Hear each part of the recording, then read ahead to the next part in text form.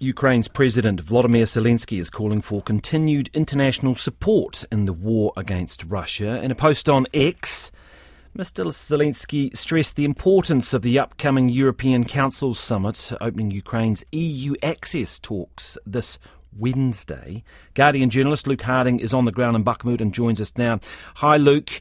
Can you give us a sense of the mood at the moment in Ukraine in terms of there does seem to be perhaps a faltering of support globally? Certainly the US Senate is not delivering at this stage. What is the mood there?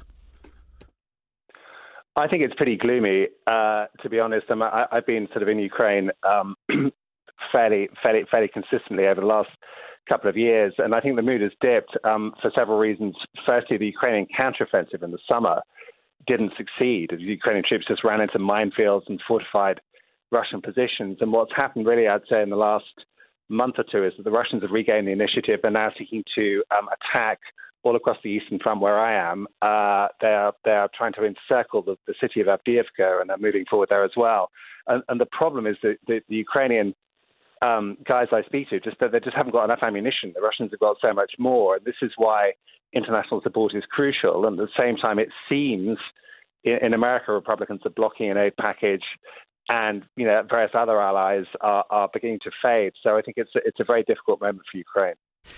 President Zelenskyy obviously out and about in the world trying to turn that around. I mean, how realistic is that? Well, I think the picture is mixed. I mean, the German Chancellor Olaf Scholz made a big speech yesterday saying he was with Ukraine for the long term. David Cameron, the new British Foreign Secretary, and the former Prime Minister, has been in Washington trying to kind of gee up support from bipartisan support from Americans. So I think the picture isn't totally hopeless, but the reality is this is going to be a long war. Putin calculates that Donald Trump may come back, that the West will eventually kind of flake, and the time is on his side. The Ukrainian sort of possibilities to go forward now are practically nil. And of course, it's also very cold here, snowing, freezing, tough conditions to fight in. Is there any discussion starting to emerge or any division of opinion in Ukraine about the need for a negotiated settlement or to even entertain the conversation about that? No, because the question is, with who? Everyone understands that Putin is determined to win. He doesn't believe Ukraine is a state or a people. He wants to kind of flip it back into Russia.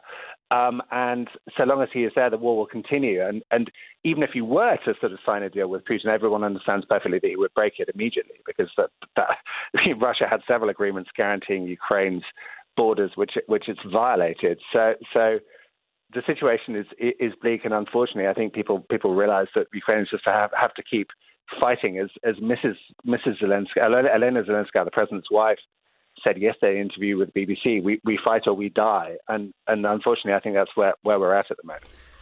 Yeah, that is grim. The European Council summit, what are we likely to get out of this? I mean, what hope is there realistically of Ukraine making some progress in terms of EU access?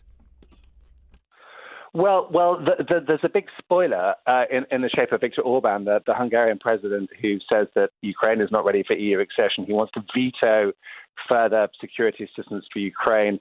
I mean, whether he prevails or whether this is a negotiating tactic, we have to see. I mean, I think the bigger problem is more of a structural one, is in that European nations are still not really investing enough in defense. They're not building ammunition factories. And the Russians have switched to a wartime economy where they're churning out shells from factories working 3 shifts a day. And I don't see much kind of medium or long-term planning. So we'll have to see. But I think at the moment, it is very, very tricky for Ukraine. And you just have to hope that they can kind of hang on through the winter.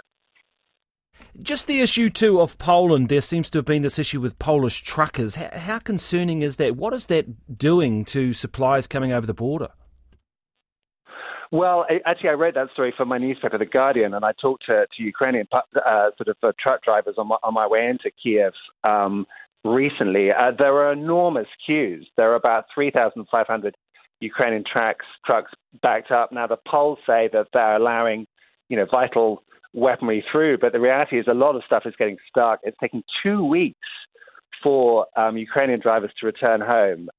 And it all kind of fuels this sort of sense of, I'd say, almost betrayal that the Ukrainians are feeling, that the countries that previously sort of showed solidarity and understanding and gave them practical help are now kind of drifting away and getting mired in domestic politics. So there's a new Polish government likely next week, and let's see if they can sort it out. Luke, thank you very much for your analysis. Much appreciated. That is Guardian journalist Luke Harding, who was on the ground in Bakhmut